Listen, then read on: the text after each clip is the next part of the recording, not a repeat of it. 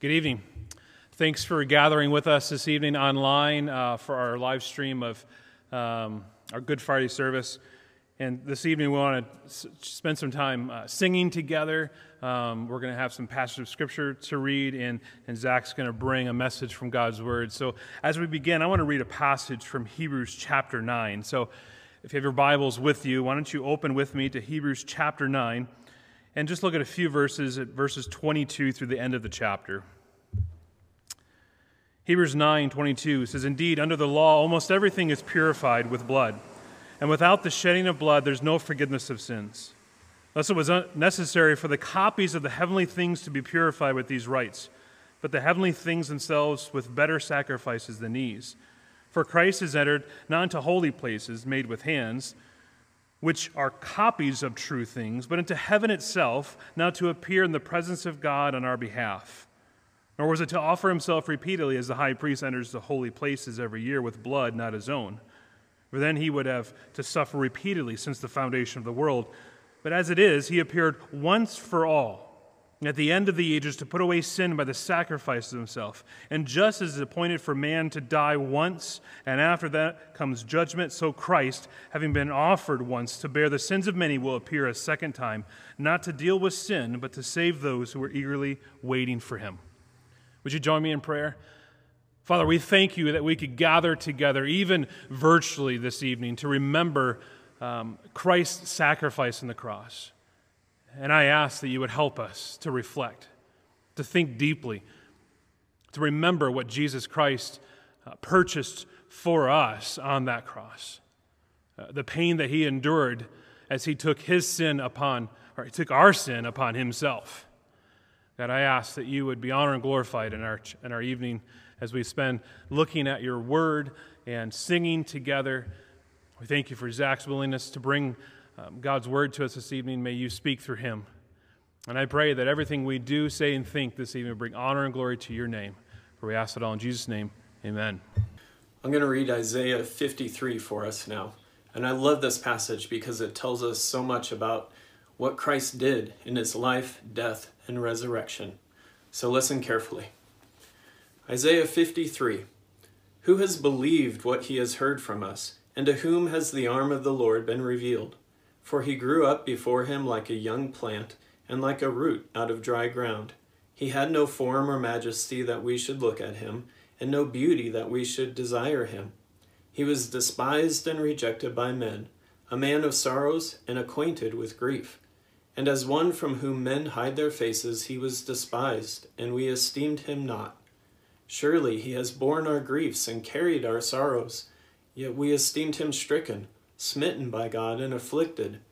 But he was pierced for our transgressions, he was crushed for our iniquities. Upon him was the chastisement that brought us peace, and with his wounds we are healed. All we like sheep have gone astray. We have turned every one to his own way, and the Lord has laid on him the iniquity of us all. He was oppressed and he was afflicted, yet he opened not his mouth. Like a lamb that is led to the slaughter, and like a sheep that before its shearers is silent, so he opened not his mouth. By oppression and judgment he was taken away. And as for his generation, who considered that he was cut off out of the land of the living, stricken for the transgression of my people. And they made his grave with the wicked, and with a rich man in his death, although he had done no violence, and there was no deceit in his mouth. Yet it was the will of the Lord to crush him. He has put him to grief. When his soul makes an offering for guilt, he shall see his offering. He shall prolong his days. The will of the Lord shall prosper in his hand. Out of the anguish of his soul he shall see and be satisfied. By his knowledge shall the righteous one, my servant, make many to be accounted righteous, and he shall bear their iniquities. Therefore I will divide him a portion with the many, and he shall divide the spoil with the strong, because he poured out his soul to death and was numbered with the transgressors.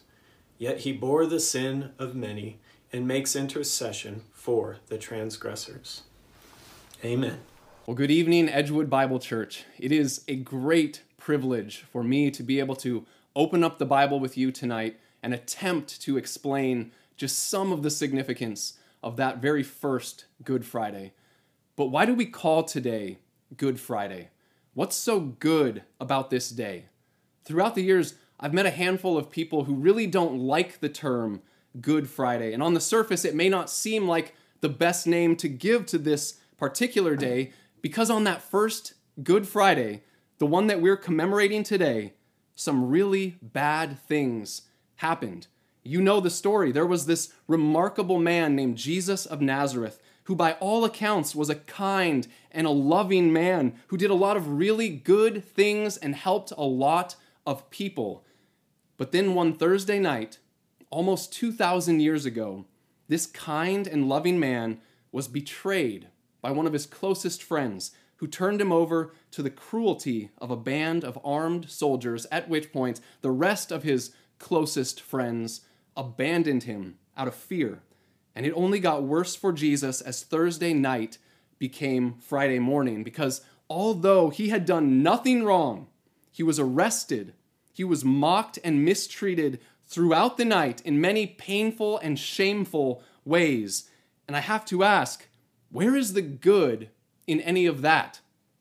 He was put on trial. He was falsely accused, and then he was condemned to die as if he were a common criminal. How could any of that possibly be good? And I don't have the stomach to give you the details of his death, crucifixion, designed by the Romans with the goal of being one of the most gruesome and torturous forms of execution. It was meant to terrify people into submission to Rome. And that was the death that this innocent man, Jesus, suffered. Large nails being driven through his hands and feet into a wooden cross where he hung, suffering for multiple hours before finally breathing his last breath. And that's what happened on this first so-called Good Friday, the one we would normally gather together to remember today. So why don't we call it Bad Friday? Wouldn't that be a more appropriate name? Especially when we consider how truly good Jesus was? How about Tragic Friday or Disastrous Friday? This was arguably the darkest day in human history, and I would suggest that we call it Black Friday, but that's taken. On the surface, there was nothing good about what happened to Jesus that day. On the surface, there was nothing good. And I'm sympathetic to those who have a hard time calling today Good Friday, because for anyone who loves Jesus, it's not easy to attach the name good to the day of his greatest suffering. But the Bible from beginning to end teaches us that there was more going on in the death of Christ than first meets the eye. And I don't think that we need to start any petitions for a name change. But before we attempt to find the good in Good Friday, would you join me in prayer? Father in heaven, you are good, and everything that you do is good. Everything that you do is right. I pray that you would open up our eyes tonight, open our hearts to see that yes, our sin is great, but your grace is far greater. Increase our love for you as we reflect on your great love for us. And we pray all these things in Jesus' name. Amen. So if you have a Bible nearby, turn with me to the book of 1 John. And I'm going to read chapter 4, verses 7 through 12. And I'll be focusing most of my comments tonight on verse 10, but it'll be helpful for us to see a bit more of the context before we begin. And as we read, see if you can spot the one word that John uses most often in the passage. 1 John chapter 4, beginning with verse 7. Beloved, let us love one another, for love is from God, and whoever loves has been born of God and knows God.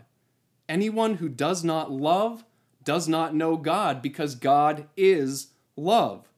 In this, the love of God was made manifest among us, that God sent his only Son into the world so that we might live through him. In this is love, not that we have loved God, but that he loved us and sent his Son to be the propitiation for our sins. Beloved, if God so loved us, we also ought to love one another. No one has ever seen God. If we love one another, God abides in us, and his love is perfected in us. So did you catch the one word that John repeats over and over in the passage? 13 times in these 6 verses, he uses the word love. One of John's primary reasons for writing this letter was to urge the people to love one another. And this is already the 3rd time in this short letter that John has brought up the subject of Christians loving one another. It's almost as if church folk need to be constantly reminded to love each other. I know I do. But it's not enough to simply tell people to love one another. We need to be shown how to love. What does love look like in practice? We need an example. We need a model to follow, and that's exactly what John does in this passage. First, he tells us that God is love. He's the source of love. Love is in his very nature. So it only makes sense that if we're going to learn how to love, we need to look to him. So how does God love? What does his love look like? Let's look to the beginning of verse 10. In this is love. So now John is about to lay before us the ultimate example of God's love. But before he does, he says, not that we have loved God. Now, why would he throw that line in there? Listen to what Martin Lloyd-Jones has to say. You will never know the love of God until you know yourself. We will never appreciate the love of God until we know the startling truth about ourselves apart from him and about his wondrous grace. God, we are told, has loved us. Why? Has God loved us because we are lovable? Has he loved us because we are such kind and wonderful people, so deserving of his favor? Well, the short answer to those questions is no. We're neither lovable nor in any way deserving of God's favor. And until we're overwhelmed with a sense of our sinfulness and unworthiness, we'll never be overwhelmed by a sense of God's love for us. And this is the biblical pattern. Before we can understand and appreciate the good news about who God is and what he's done, we must understand the bad news about who we are and what we've done. And the bad news is clearly implied in a few places in this chapter. So if you've had any involvement with the Awana program, you may be familiar with 1 John 4:14. The Father has sent his Son to be the Savior of the world. This verse implies that the world, which includes all of us, needs to be saved. The question is, saved from what? Let's look back to the end of verse 9. God sent his only Son into the world so that we might live through him. That we might live. John understands what the Bible has taught ever since Adam and Eve disobeyed God all the way back in Genesis 3, that a kind of spiritual death has taken place. And while we do have the appearance of life, we're like flowers that have been cut from their roots. We've been cut off from the source of life, who is God. Ephesians 2:1, we were dead in our trespasses and sins. From this, one thing is clear: dead people can't give themselves life. Dead people can't save themselves. We need to be saved from death. But that's not all. Look at the end of verse 10. It says that God sent his Son to be the propitiation for our sins. Now, I know that propitiation is not a word that people use in everyday conversation, and it's so uncommon, actually, that many translations of the Bible choose not to use the word at all, but they might substitute something like atoning sacrifice instead of propitiation. But even though it is an unfamiliar word to many, I'm convinced that it's the best English word to translate the Greek word that John uses here, and it's worth taking some time to learn. So husbands, Imagine it's your 10th wedding anniversary and you forgot. Your wife is now angry with you, and rightfully so. Forgetting an anniversary is a serious relational transgression. But now you're determined to appease the wrath of your wife and win her favor by giving her a gift. So you stop by the store and buy her a dozen beautiful red roses, and as you come trembling back to your house, your prayer is that those costly dead flowers will somehow propitiate the anger of your wife. When John uses the word propitiation, he does so because he recognizes that God is rightly angry with this sinful world. It's right for God to be angry with you and with me. So look again at the beginning of verse 10. In this is love, not that we have loved God. We're not the example of love. If anything, we're the anti-example. People in their natural state don't love God. In fact, at the very heart of all sin is wrongly ordered love. We love something more than we love God. We love some person more than we love God. We love some experience or hobby or status more than we love God. But I think many of us struggle to grasp just how wicked our wrongly ordered love is. So I spent a lot of time in the past few weeks trying to think of illustrations that would help us to grasp just how bad our wrongly ordered love is. And every illustration I could think of falls short, but I'm going to give it a try anyway. So if you're married, I want you to picture your spouse. And if you're not married, picture a sibling or a close friend. Picture anyone who should love you simply because of their relationship to you. Now, imagine you said to the person who should love you, "Hey, I canceled all my weekend plans. Let's do something together." They think about it for a minute and say, "You know, I would, but I just painted a wall in my house, a really nice eggshell white, and I already made plans to just sit and stare at that wall all weekend long." You would be perplexed at this point, but you might ask, "Well, can I stare at the wall with you?" "Oh, no," they say, "but you can bring me drinks and snacks and make sure that me and my friends are comfortable." "Wait, you and your friends?" "Oh, yeah. Oh, and by the way, if we don't think you're doing a good job taking care of us, we're going to be really upset with you. It's your job to keep us comfortable and happy, but just don't bother us, okay?" Now, I know that sounds far-fetched, but if that were to somehow happen, you would be right to be angry. Now, picture God, our creator, our sustainer, infinitely worthy of praise and adoration from his creatures, infinitely worthy of our love.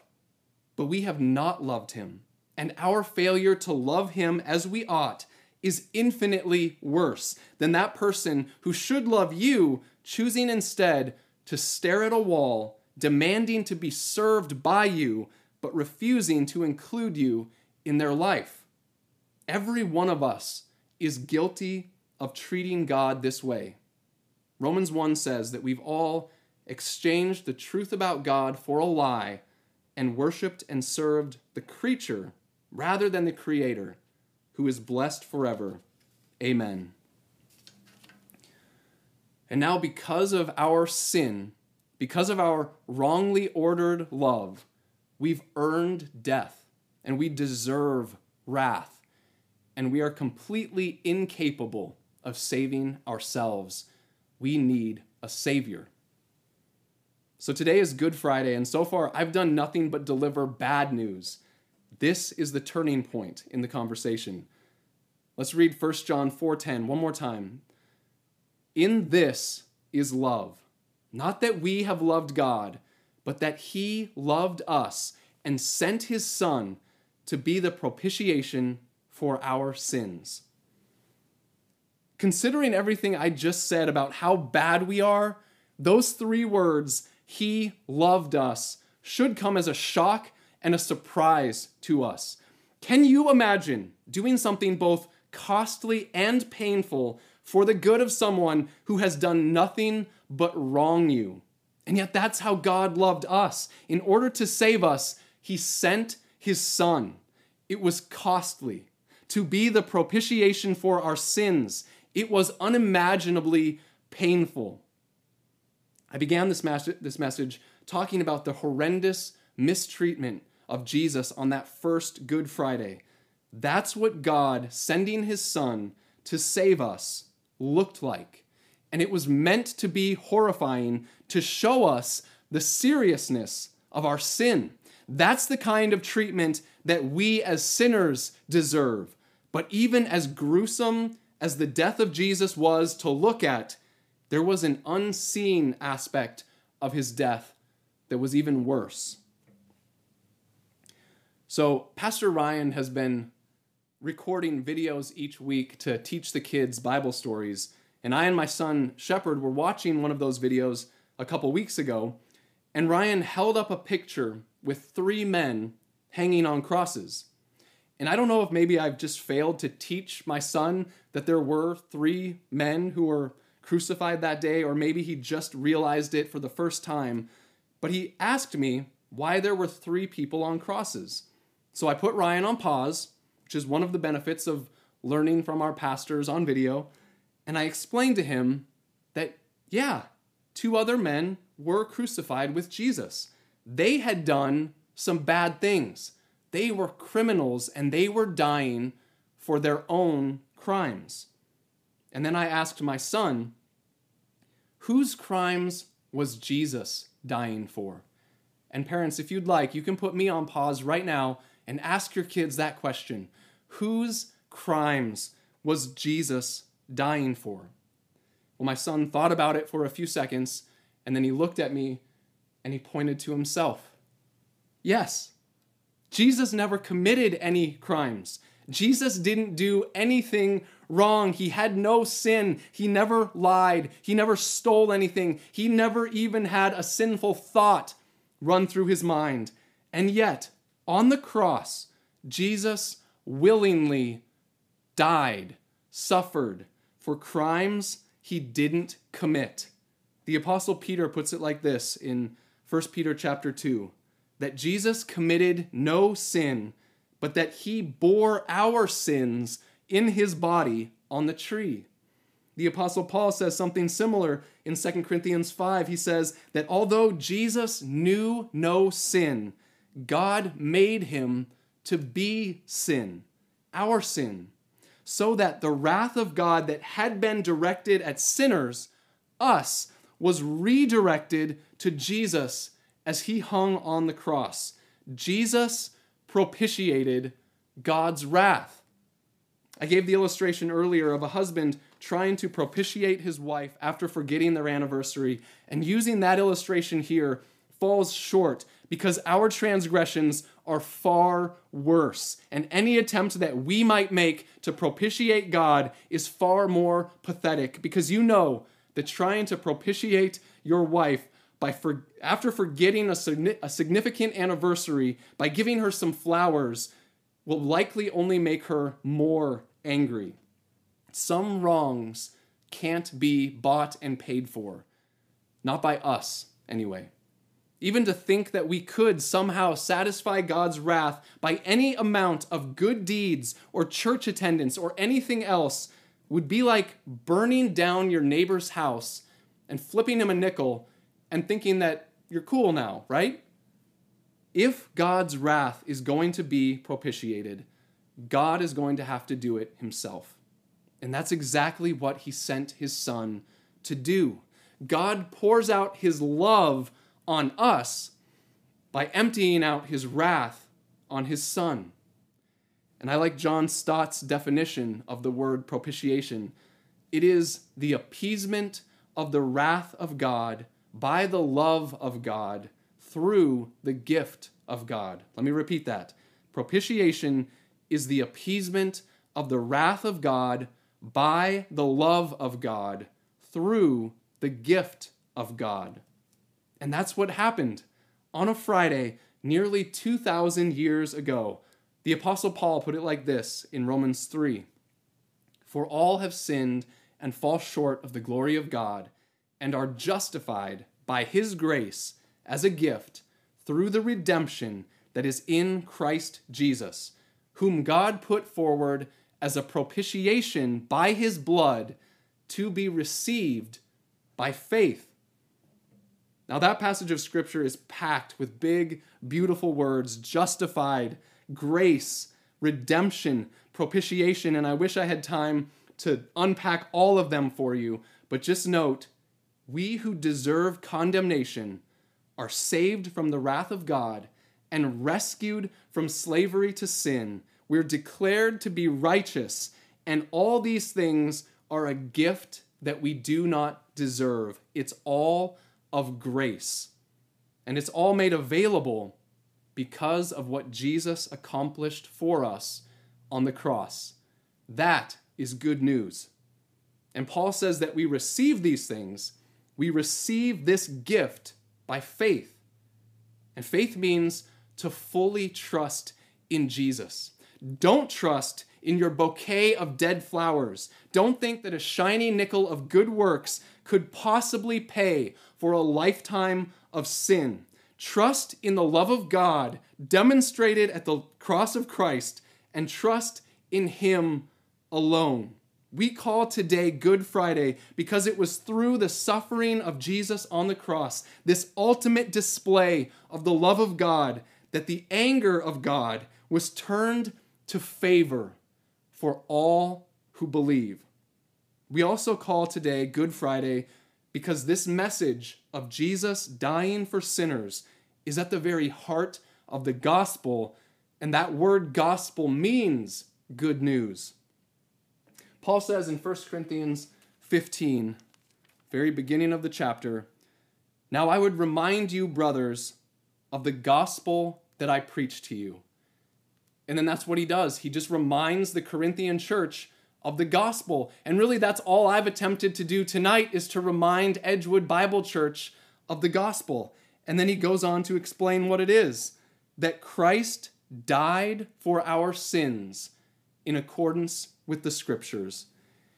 And then he goes on to say something pretty cool happens on 3 days later, but I'll leave that for Jeff to talk about on Sunday.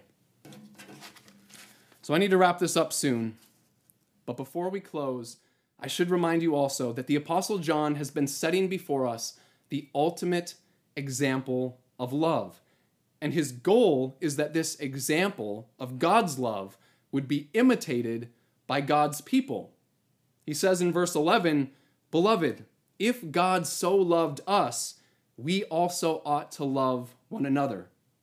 Now, he's not saying that we somehow love one another by being a propitiation for sins. That specific act of love has been completed once for all time for those who believe by Jesus on the cross.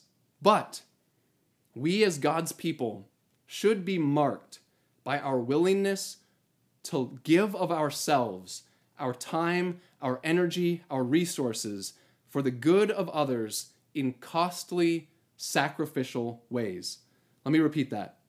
We as God's people should be marked by our willingness to give of ourselves, our time, our energy, our resources for the good of others in costly and sacrificial ways. And considering everything that's been going on in the world today, we have many opportunities to love as we have been loved. Would you join me in prayer? Father, we thank you for loving us even though we have failed so miserably to love you. Help us by the power of your Spirit to rightly order our love, to love you with all of our heart, with all of our mind, with all of our soul, with all of our strength. We thank you for showing us how to love.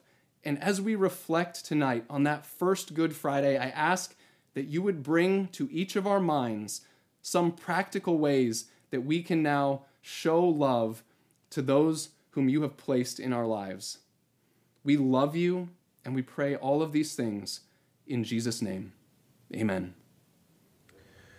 As we end this evening, I wanted to read John's gospel account of the crucifixion of Jesus in John chapter 19. So if you have a Bible, turn with me to John chapter 19 and follow with me as I read verses 16 through the end.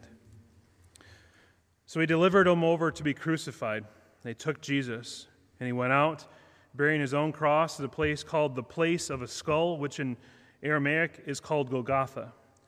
There they crucified him, and with him 2 others, one on either side, and Jesus between them. Pilate also wrote a inscription and put it on the cross. It read, Jesus of Nazareth, the King of the Jews. Many of the Jews read this inscription, for the place where Jesus was crucified was near the city, and it was written in Aramaic, in Latin, and in Greek. So the chief priests of the Jews said to Pilate, do not write the King of the Jews, but rather, this man said, I am the King of the Jews. Pilate answered, what I have written, I have written. When the soldiers had crucified Jesus, they took his garments and divided them into 4 parts, 1 part for each soldier, also his tunic. But the tunic was seamless, woven in one piece from top to bottom. So they said to one another, let us not tear it, but cast lots for it to see whose it shall be. This was to fulfill Scripture, which says, they divided my garments among them, and for my clothing they cast lots. So the soldiers did these things. Standing by the cross of Jesus were his mother and his mother's sister, Mary, the wife of Clopas, and Mary Magdalene. When Jesus saw his mother and the disciple whom he loved standing nearby, he said to his mother, woman, behold your son. Then he said to the disciple, behold your mother. And from that hour the disciple took her to his own house. After this, Jesus, knowing that all was now finished, said, to fulfill the Scriptures, I thirst. A jar full of sour wine stood there, so they put a sponge full of the sour wine on a hyssop branch and held it to his mouth. When Jesus had received the sour wine, he said, it is finished. And he bowed his head and gave up his spirit. Since it was the day of preparation, so that the bodies would not remain on the cross on the Sabbath, for that Sabbath was a high day, the Jews asked Pilate that their legs might be broken and that they might be taken away. So the soldiers came and broke the legs of the first and of the other who had been crucified with him. But when they came to Jesus and saw that he was already dead, they did not break his legs, but one of the soldiers pierced his side with a spear. And at once there came out blood and water. He who saw it has borne witness. His testimony is true, and he knows that he is telling the truth, that you also may believe. For these things took place that the Scripture might be fulfilled. Not one of his bones will be broken. And again, another Scripture says, they will look on him whom they have pierced. After these things, Joseph of Arimathea, who was a disciple of Jesus, but secretly for the fear of the Jews, asked Pilate that he might take away the body of Jesus, and Pilate gave him permission. So he came and took away his body. Nicodemus also, who had earlier had come to Jesus by night, came bringing a mixture of myrrh and aloes, about 75 pounds in weight. So they took the body of Jesus and bound it in linen cloths, with the spices as in the burial custom of the Jews. Now in the place where he was crucified there was a garden, and in the garden a new tomb in which no one had been laid. So because of the Jewish day of preparation, since the tomb was close at hand, they laid Jesus there. Let's pray. Father, we recognize the solemnness of this day and what it represents. And I ask that you would help us as we now finish this time gathered together, thinking of Jesus, thinking of the reason why he came to earth to live among us, and the purpose of death. He had no sin of his own, but he died for us to satisfy your wrath against our sin. And God, I ask that you would make it real in our understanding this weekend. May we not just glib through this weekend, occupying ourselves with things to entertain us and to satisfy every desire we have, but may we spend time this weekend meditating on you and your sacrifice for us. And Father, we look forward to Sunday morning. We could gather in our family, in our homes, and remember what Jesus Christ has done, that he is risen from the grave, and we'd celebrate that as a gathered church that is dispersed at this time for your honor and for your glory. We ask this all in Jesus' name, amen. Thanks for tuning in. Lord bless you. Good night.